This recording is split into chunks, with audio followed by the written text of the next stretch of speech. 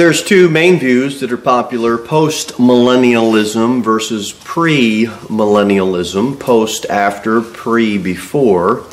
We are pre-millennialists, and we believe that Christ is going to come back at his second coming, pre or before the millennial kingdom. He will come back to earth and he will set up his literal, physical, earthly kingdom.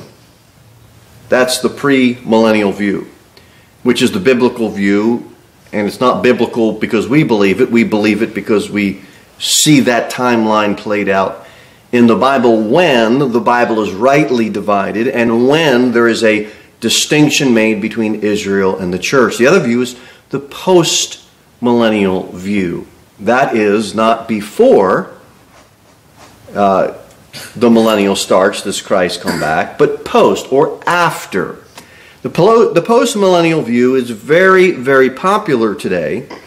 Most of them will believe in a literal 1,000 years, although some of them will not. They will just believe that it's symbolic of just a long time of progress of the gospel throughout the day and age in which we live. Post-millennialists believe that, like we said earlier, that the millennial occurs before Christ's second coming. And they believe a gradual end of the church's sufferings and trials that we are going through, and then Christ will return. The post-millennialist believes that there will be a golden age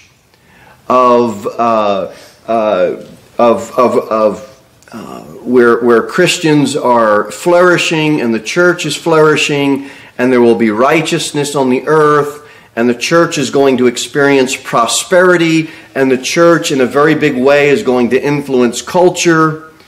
And the post-millennial view versus the premillennial view, it matters because it does affect why you or I or they would do something. I would trust that most post-millennialists are saved, born-again Christians. So you could say that this is an inside argument. This is an argument for believers to sort out.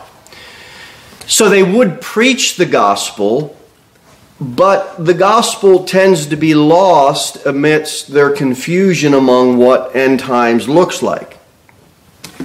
They believe... So their reason why they preach the gospel is that they believe that it will result in a worldwide conversion to Christianity. We preach the gospel to individual souls, and we trust that God will sort that out. But the post-millennialists, they see the world as progressing towards to a worldwide Christianized world. Many of the Puritans believed this way. I'll give you an example. John Calvin, he's most famous for Calvinism. We all understand that. But he wanted to bring in a Christian republic. And he thought that everybody should live and be legislated by God's word. And you know what? We should be. But you also know what? It's a heart matter. It's not something that I can legislate to you, and I'm going to make you do it. That's not how biblical Christianity works.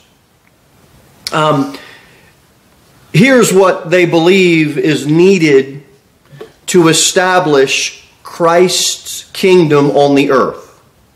Because this is what we are talking about. And as we go through Romans 11, we're talking about the establishment or the restoration of Israel when Christ comes back and establishes his kingdom.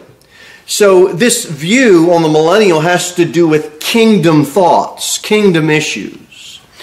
Postmillennialists will say this: increasing gospel success will gradually produce a time in history prior to Christ's return in which faith, righteousness, peace, and prosperity will prevail in the affairs of men and of nations. After an extensive era of such conditions, Jesus Christ will return visibly, bodily, and gloriously. In short, the powerful taking of dominion of Christians will usher in Christ's return. In other words, they believe that they will prepare the earth, the kingdom. They will take dominion over the earth, and that's a way of preparing the kingdom. And then we're going to kind of invite Jesus, okay, now you can kind of come back. It's completely flip-flop of the premillennial view. Christ is going to come back when he is good and ready. And after he is done dealing with his nation. We're not going to get into that rabbit trail because we'll deal on that in Romans 11. Now, what is the... I asked you to turn to 2 Timothy chapter number 3, right? This idea of taking dominion over the world is where the phrase dominion theology comes from. Dominion theology, postmillennialism, New Apostolic Reformation, Christian nationalism, all of that, it's all off the same tree, branches off the same tree. They're all boiling in the same pot. It is the idea that we are going to take dominion over every area of the culture in the world, and that is going to usher in an age of prosperity for Christians to rule, and then that will then usher in Christ's return. Now, 2 Timothy chapter number 3, look at verse number 1. This know also, that in the last days, my Bible says, perilous times shall come. Now, I don't know if you look hard enough, if you think that it says, or maybe your Bible might say, that in the last days, prosperous times shall come. But mine doesn't. It says, perilous times shall come. And what we have, you've got to understand 2 Timothy chapter 3. This is the chapter that gives the last days of the church. And it is not prosperous times, it is perilous times. And it is not increasing in righteousness, it is decreasing. Watch what it says. For men shall be lovers of their own selves, covetous, boasters, proud, blasphemers, disobedient to parents, unthankful, unholy, without natural affection, truce breakers, false accusers, incontinent, fierce, despisers of those that are good, traitors, heady, high-minded, lovers of pleasure more than lovers of God, having a form of godliness but denying the power thereof. From such turn away. We are not going to have a worldwide conversion to Christianity. It is not going to happen. What is happening is this. We live in perilous times and we see a form of godliness. And if the rapture would happen now, the catching away of the saints, where it's not Christ's second coming, no, it's Christ's meeting with his church in the air. If that were to happen, all of the world wouldn't be gone. Most of the world wouldn't be gone. A very small percentage of people, considering the worldwide population, would be caught up to be with the Lord in the air. Why? Because we're in perilous times. And all the news will do, if we get raptured now, all the news tomorrow would be, well, yeah, some aliens took some people. That's all it would be. And then they'd move on. And that's the way it would go. Look at verse number 13 in 2 Timothy chapter number 3. But evil men and seducers shall do what? Wax worse and worse, deceiving and being deceived. I have to preach this message so you understand the why. Why do people do what they do? Why do they believe what they believe? why do they preach the gospel? Why do they get involved in the activities that they get involved in? A lot of it has to do on how they see end times.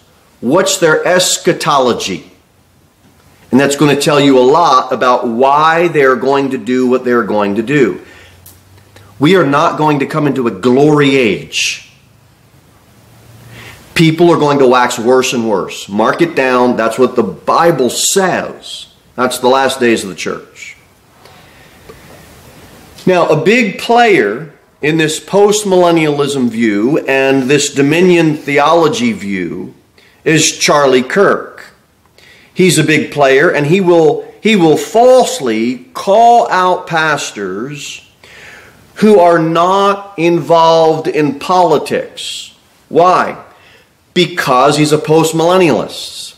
And he believes that politically we are going to change the culture of the world, and Christians will dominate the world, and then we'll be ready to usher in Christ's return. Now he has been quoted as saying, these pastors will use their eschatology as an excuse for disengagement. Charlie Kirk wants Christians to turn up the heat politically. Do you know why? To prepare for Christ's return. That couldn't be farther from the truth. We are to be engaged. Our engagement is the preaching of the gospel. Our engagement is not a political fight. It's not a social fight. It is a fight for the souls of men and women. That they would trust Jesus Christ and get plugged into a local church after they've been born and been placed into Christ's body, which is His church. And you know what we're supposed to do? Be thankful that we're part of the most powerful organization on this earth. That's the Church of Jesus Christ. I'm going to say more about that in a minute. This dominion theology wrongly focuses on Christians dominating in politics, and every time they get a political victory, this progresses closer towards them ushering in Christ's return.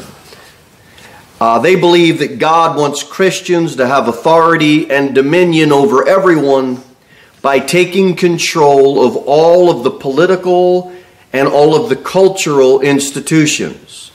They want America to be a Christian theocracy.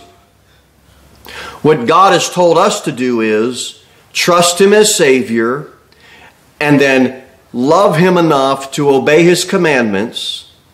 And guess what else? Go out and preach to individual souls so that they would be saved, and then love Christ's commandments, and then obey Him out of their heart. Okay. Now, the nation of Israel, when they obeyed God's commands on the earth, they were blessed on the earth, right? We understand that. Guess what nations today now are blessed, how they're blessed? They can have the same benefit. If a nation fears God and follows God's commands and governs the way that God would want them to govern, that nation, it will be blessed. If you forget God, God's going to forget you.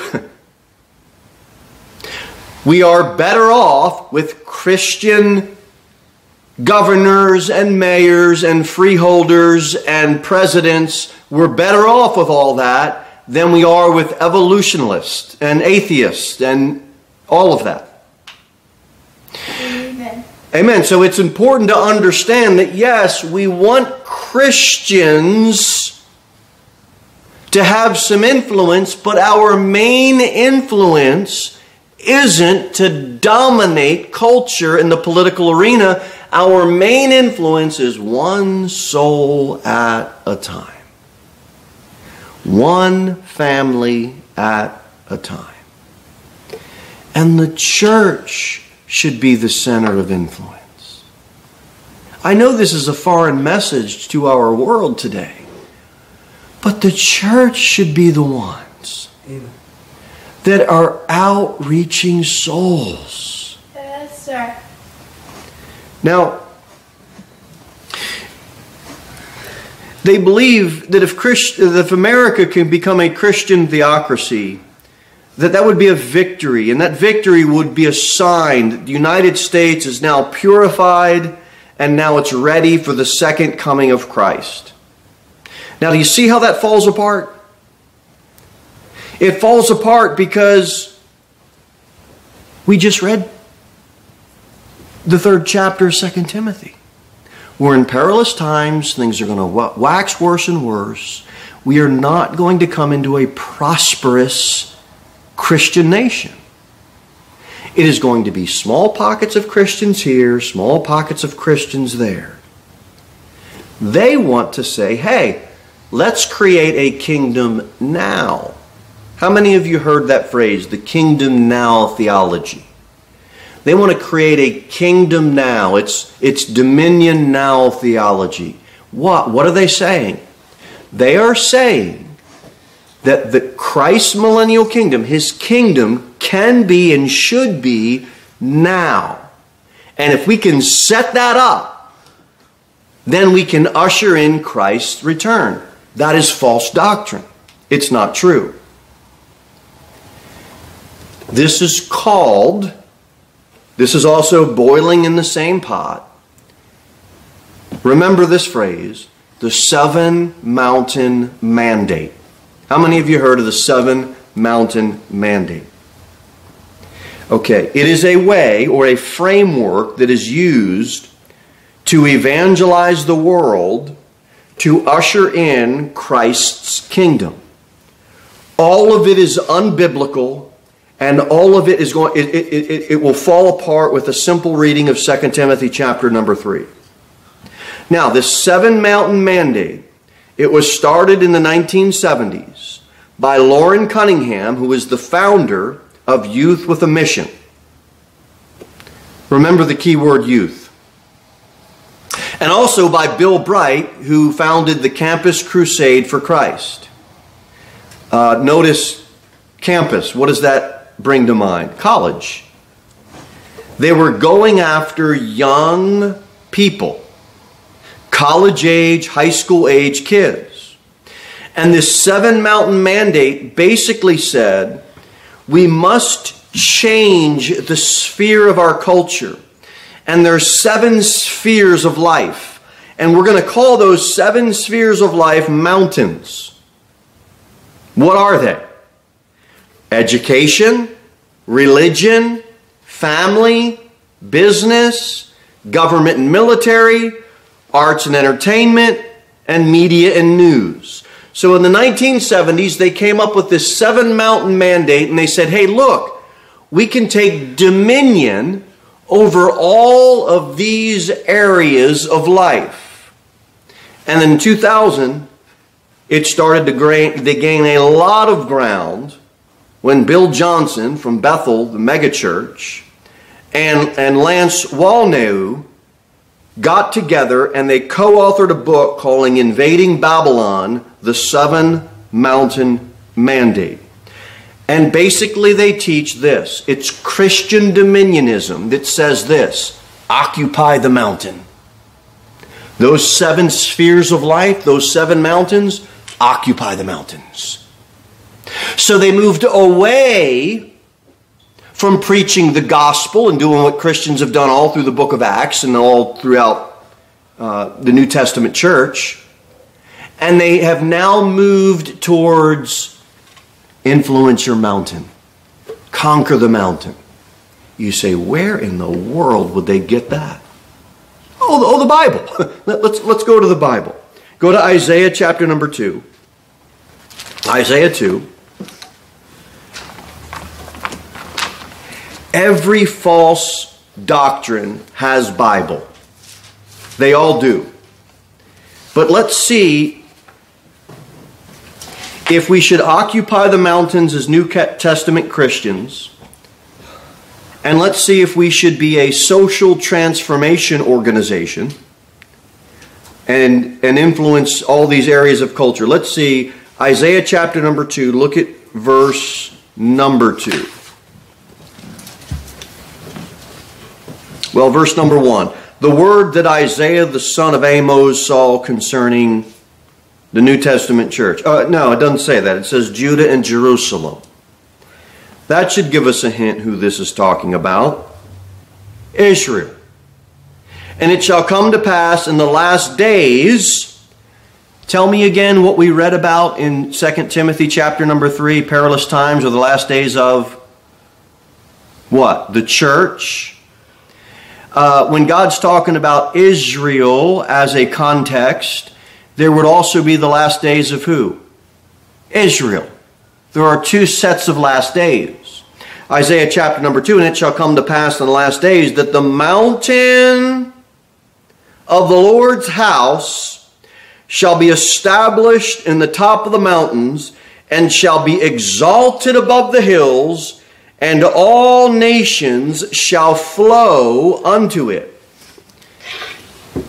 Why did I take the time in the beginning to distinguish between postmillennialism and premillennialism? Because it all has to do with when and where and how the kingdom is going to be set up. We talked about this morning that when Israel is restored to its princely place on the earth, Christ returns, he sets up his millennial kingdom. Israel is a nation. All the nations of the earth will be blessed, and it will flow out of Israel, out of that nation. Isaiah 2 is talking about that time. Isaiah 2 is not talking about our time right now. We don't have to conquer a mountain. Now look at Micah. Go to the book of Micah.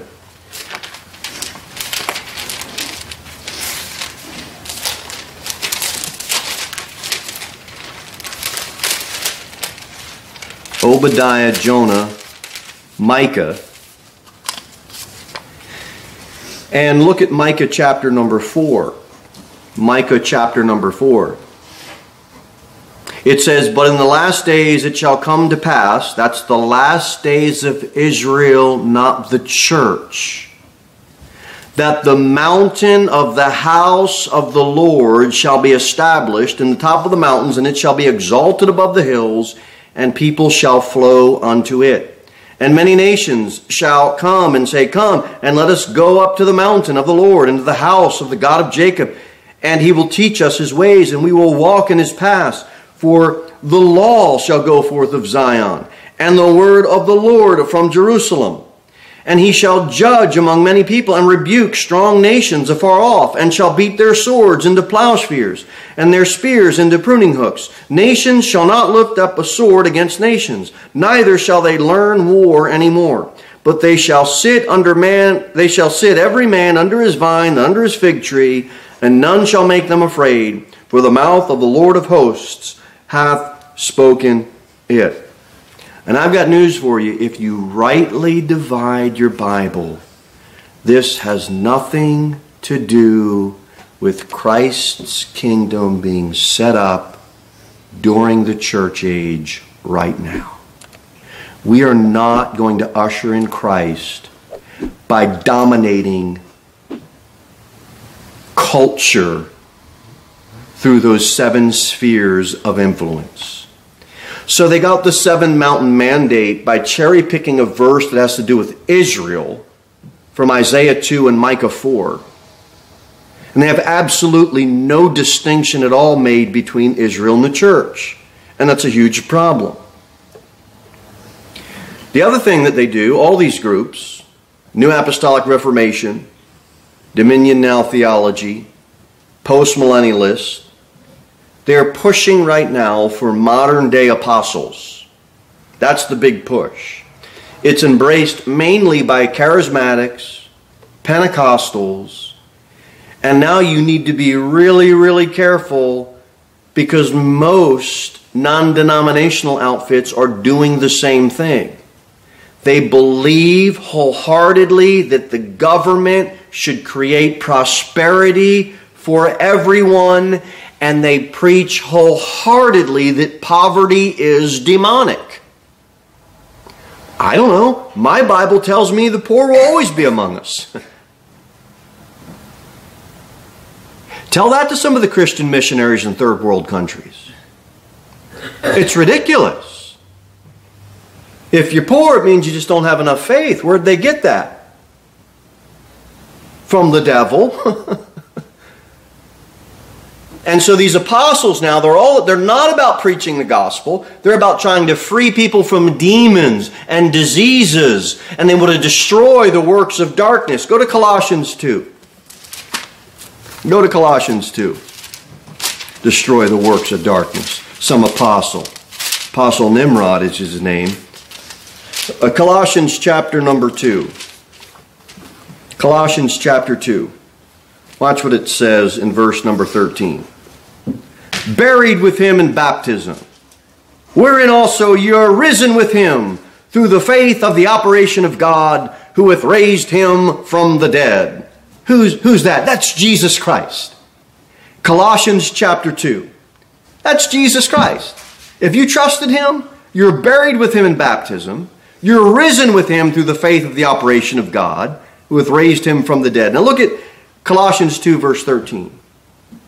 And you, being dead in your sins and the uncircumcision of your flesh, hath he quickened together with him, having forgiven you all trespasses, blotting out the handwriting of ordinances that was against us, which was contrary to us, and took it out of the way, nailing it to his what?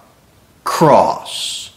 Don't give me some false apostle that's going to heal of demons and powers of darkness and all that. My Bible tells me in verse 15, and having spoiled principalities and powers, he made a show of them openly, triumphing over them in it. Christ did all that on the cross. And you want to be delivered from something? Be delivered from the power of sin over your life and death. And you can find it all at the cross of Christ. And you can find it all through the preaching of the cross. So we don't need modern day apostles. But notice, I'll touch on again, Charlie Kirk, he's got the Turning Point USA. You know what it is? It's a national student movement. Campus Crusade for Christ.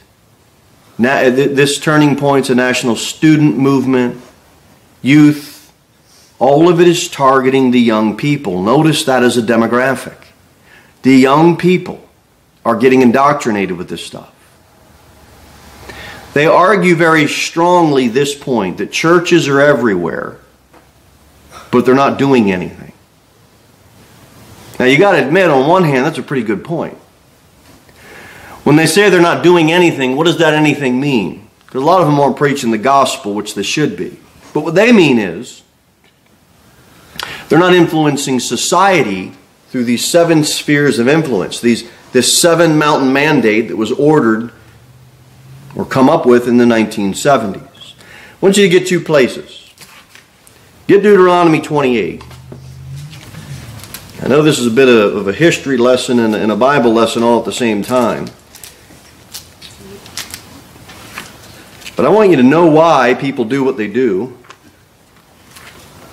so you don't get mixed up in wrong stuff. Deuteronomy 28, might as well get 1 Corinthians 1 as well. 1 Corinthians 1. Deuteronomy 28 and 1 Corinthians chapter number 1. It'd be great if you wanted to claim a promise that wasn't for you. In Deuteronomy 28, look at verse 13. Deuteronomy 28, look at verse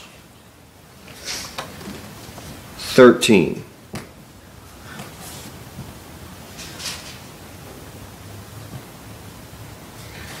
Bible says, and the Lord shall make thee the head and not the tail. Now we're in the book of Deuteronomy. It goes through curses of the law. It goes through blessings that are received by obeying the law. Tell me who the law was given to? Israel, that's right. It was given to Israel. So your hint, I did give you the answer. But when it says, and the Lord shall make thee the head and not the tail, and thou shalt be above only, and thou shalt not be beneath. Who do you think God's talking about in this verse? Israel, that nation. Don't be the head, or don't be the tail, be the head. Don't be beneath, be above. In other words, obey my law. I gave it to you. You have earthly prominence. That nation had a princely place on the earth, and so God's telling them that. What the New Apostolic Reformation and Dominion Theology has said, they have claimed this verse wrongly. If thou hearken unto the commandments of the Lord thy God, which I command thee this day to observe and to do, and thou shalt not go aside from any of the words which I command thee this day to the right, to the left, go after other gods to serve them. And it goes on. Look, you can't claim a verse that was written to a nation and you're not that nation. The United States of America isn't in Bible prophecy. The nation of Israel is in Bible prophecy.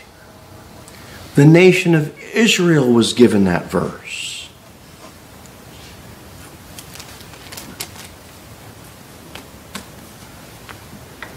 Are we to claim our mountain of influence? I don't believe we are. Do you know why? Because we don't have any claim from God at all to claim a mountain. And we are not mandated by God to do that. 1 Corinthians 1. You and I don't have to be influencers on a mountain. 1 Corinthians chapter number 1 states very, very plainly. 1 Corinthians 1:26, for ye see your calling, brethren, how that not many wise men after the flesh, not many mighty, not many noble are called, but God hath chosen the foolish things of the world to confound the wise. And God hath chosen the weak things of the world to confound the things which are mighty. And the base things of the world and the things which are despised hath God chosen, yea, and the things which are not, to bring to naught things that are, that no flesh should glory in his presence. We are not to strive to be influencers. We are to strive to be used by God. And God will use anybody. God is not in the business of setting this thing up as a social program where you have to work to get to the top of the mountain and be the big cultural influencer so that you can turn this nation into a Christian nation. 1 Corinthians says differently. God will use anyone if they would just submit to him. And some of you, they got saved. You got some nobody gave you a gospel tract. You never had some big influencer give you a tract or witness to you or talk to you about Jesus. It was a nobody. That's what I want to stay. I believe that's where we all should stay. Magnify him. We increase. We decrease. He increases. See how that flesh, it always wants to put ourselves first. Bill Johnson, this Bethel church guy, another guy, Cheon, he's part of the NAR, the New Apostolic Reformation. He started a youth movement as well called The Call. And again, they're all targeting these young demographics with this Dominion, Kingdom Now replacement theology. And their big, big doctrine is that they believe that God wants Christians to rise to power and govern the nation. This is why they love, we'll stay on this a little bit, then we'll get off of it, Trump. They think Trump is anointed by God like King Cyrus. Go to Isaiah 45. Might as well tackle this as we start to wrap up. Isaiah 45.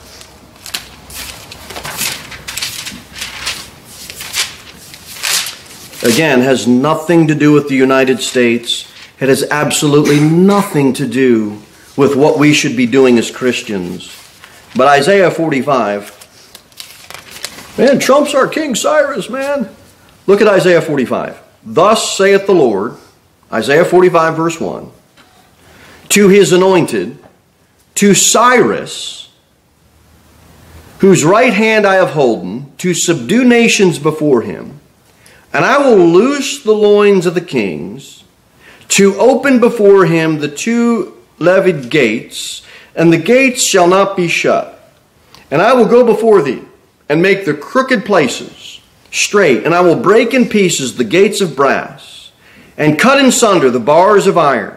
And I will give thee the treasures of darkness, and hidden riches of secret places, that thou mayest know that I, the Lord, which call thee by thy name, am the God of Israel. For Jacob my servant's sake, and Israel mine elect, I have even called thee by thy name, and have surnamed thee, though thou hast not known me. Now King Cyrus was a Gentile king, and he helped lead God's people to their land. And King Cyrus, he assisted the Jewish people in the rebuilding of the temple in Jerusalem, and God used him. But he's not Donald Trump, and Donald Trump isn't King Cyrus reincarnated. See, who believes that? People believe that. People believe that. You can make a comparison to say, you know what? God can use evil kings for his purposes, and leave it at that. But they have created a whole Christian reconstructionism and dominion theology that they're pushing when these groups say these things. God can use anybody. We are New Testament Christians. We are not national Israel. We are saints of God, children of God. We're pilgrims and strangers on this earth. There's all this talk about being an influencer. Our promised land is where? In heaven. It isn't here on earth. Proverbs 21 says, the king's heart is in the hand of the Lord, as the rivers of water. He turneth it whithersoever he will. Whoever is present, whoever is king, you know what I'm doing? Praying that the Lord would turn their heart so that they govern correctly. But to act like we have a prophecy being fulfilled from Isaiah 45 is ridiculous. Yeah, people believe that. People believe that. Last doctrine, and then we'll close out. Get Matthew 16. Matthew 16. We'll need the book of Jonah, which is right before Micah. We'll need Jonah 2. And then we'll need Revelation chapter number 1. Revelation 1.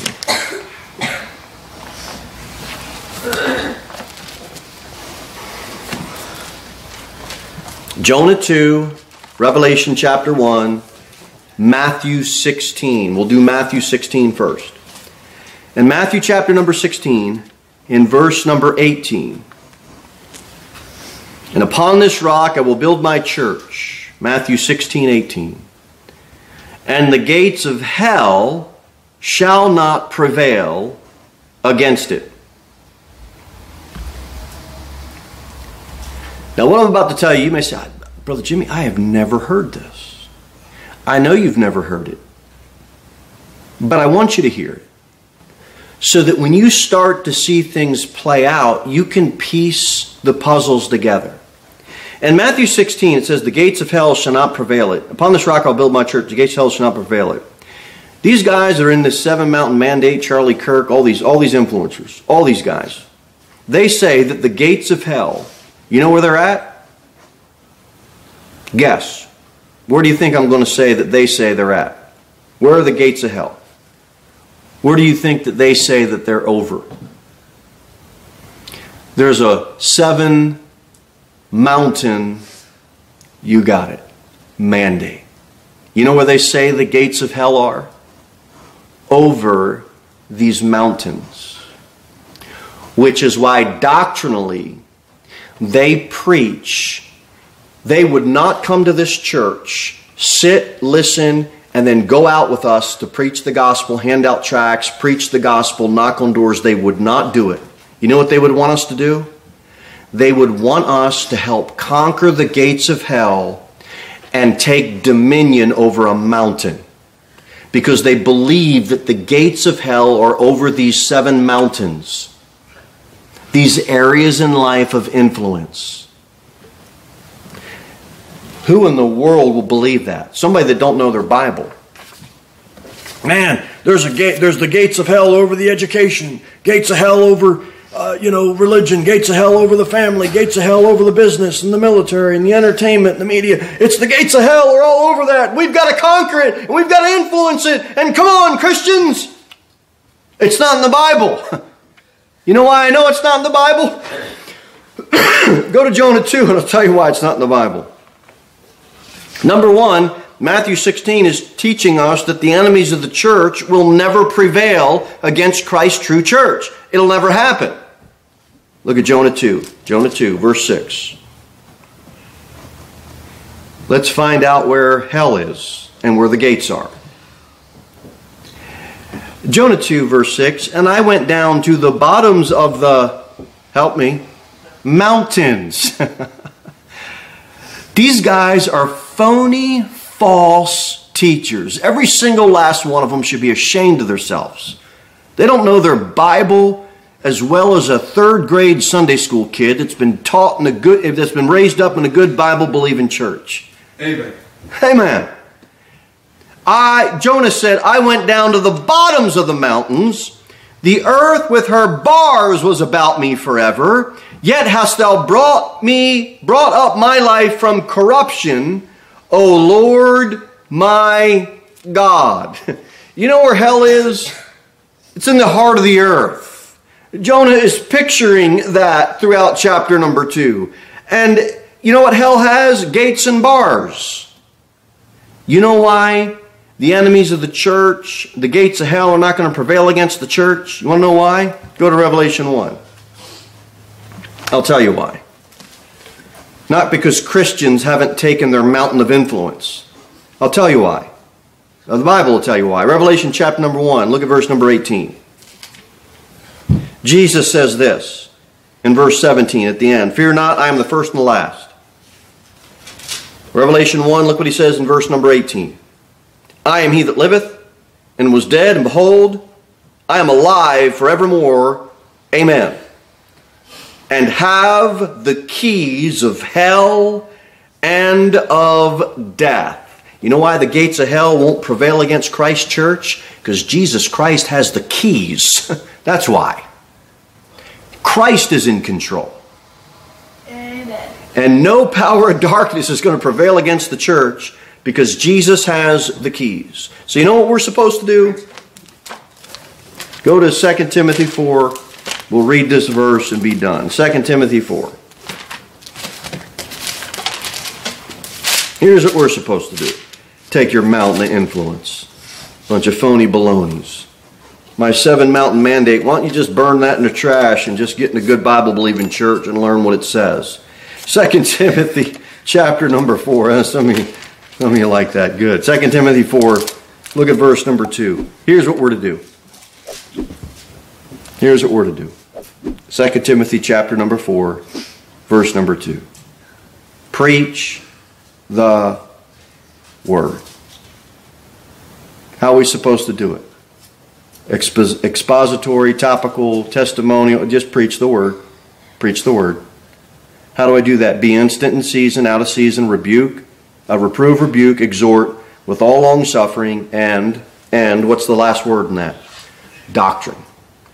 I know I spend a lot of time flipping Bible pages and trying to get you to understand doctrine. Why? It's part of preaching the word. I don't want to get duped and down a wrong trail, and I don't want you to either. We are doctrinally pre-millennialists. That means we believe the church is going to be caught up. Christ is going to deal with the nation of Israel through the fulfillment of Daniel's 70th week.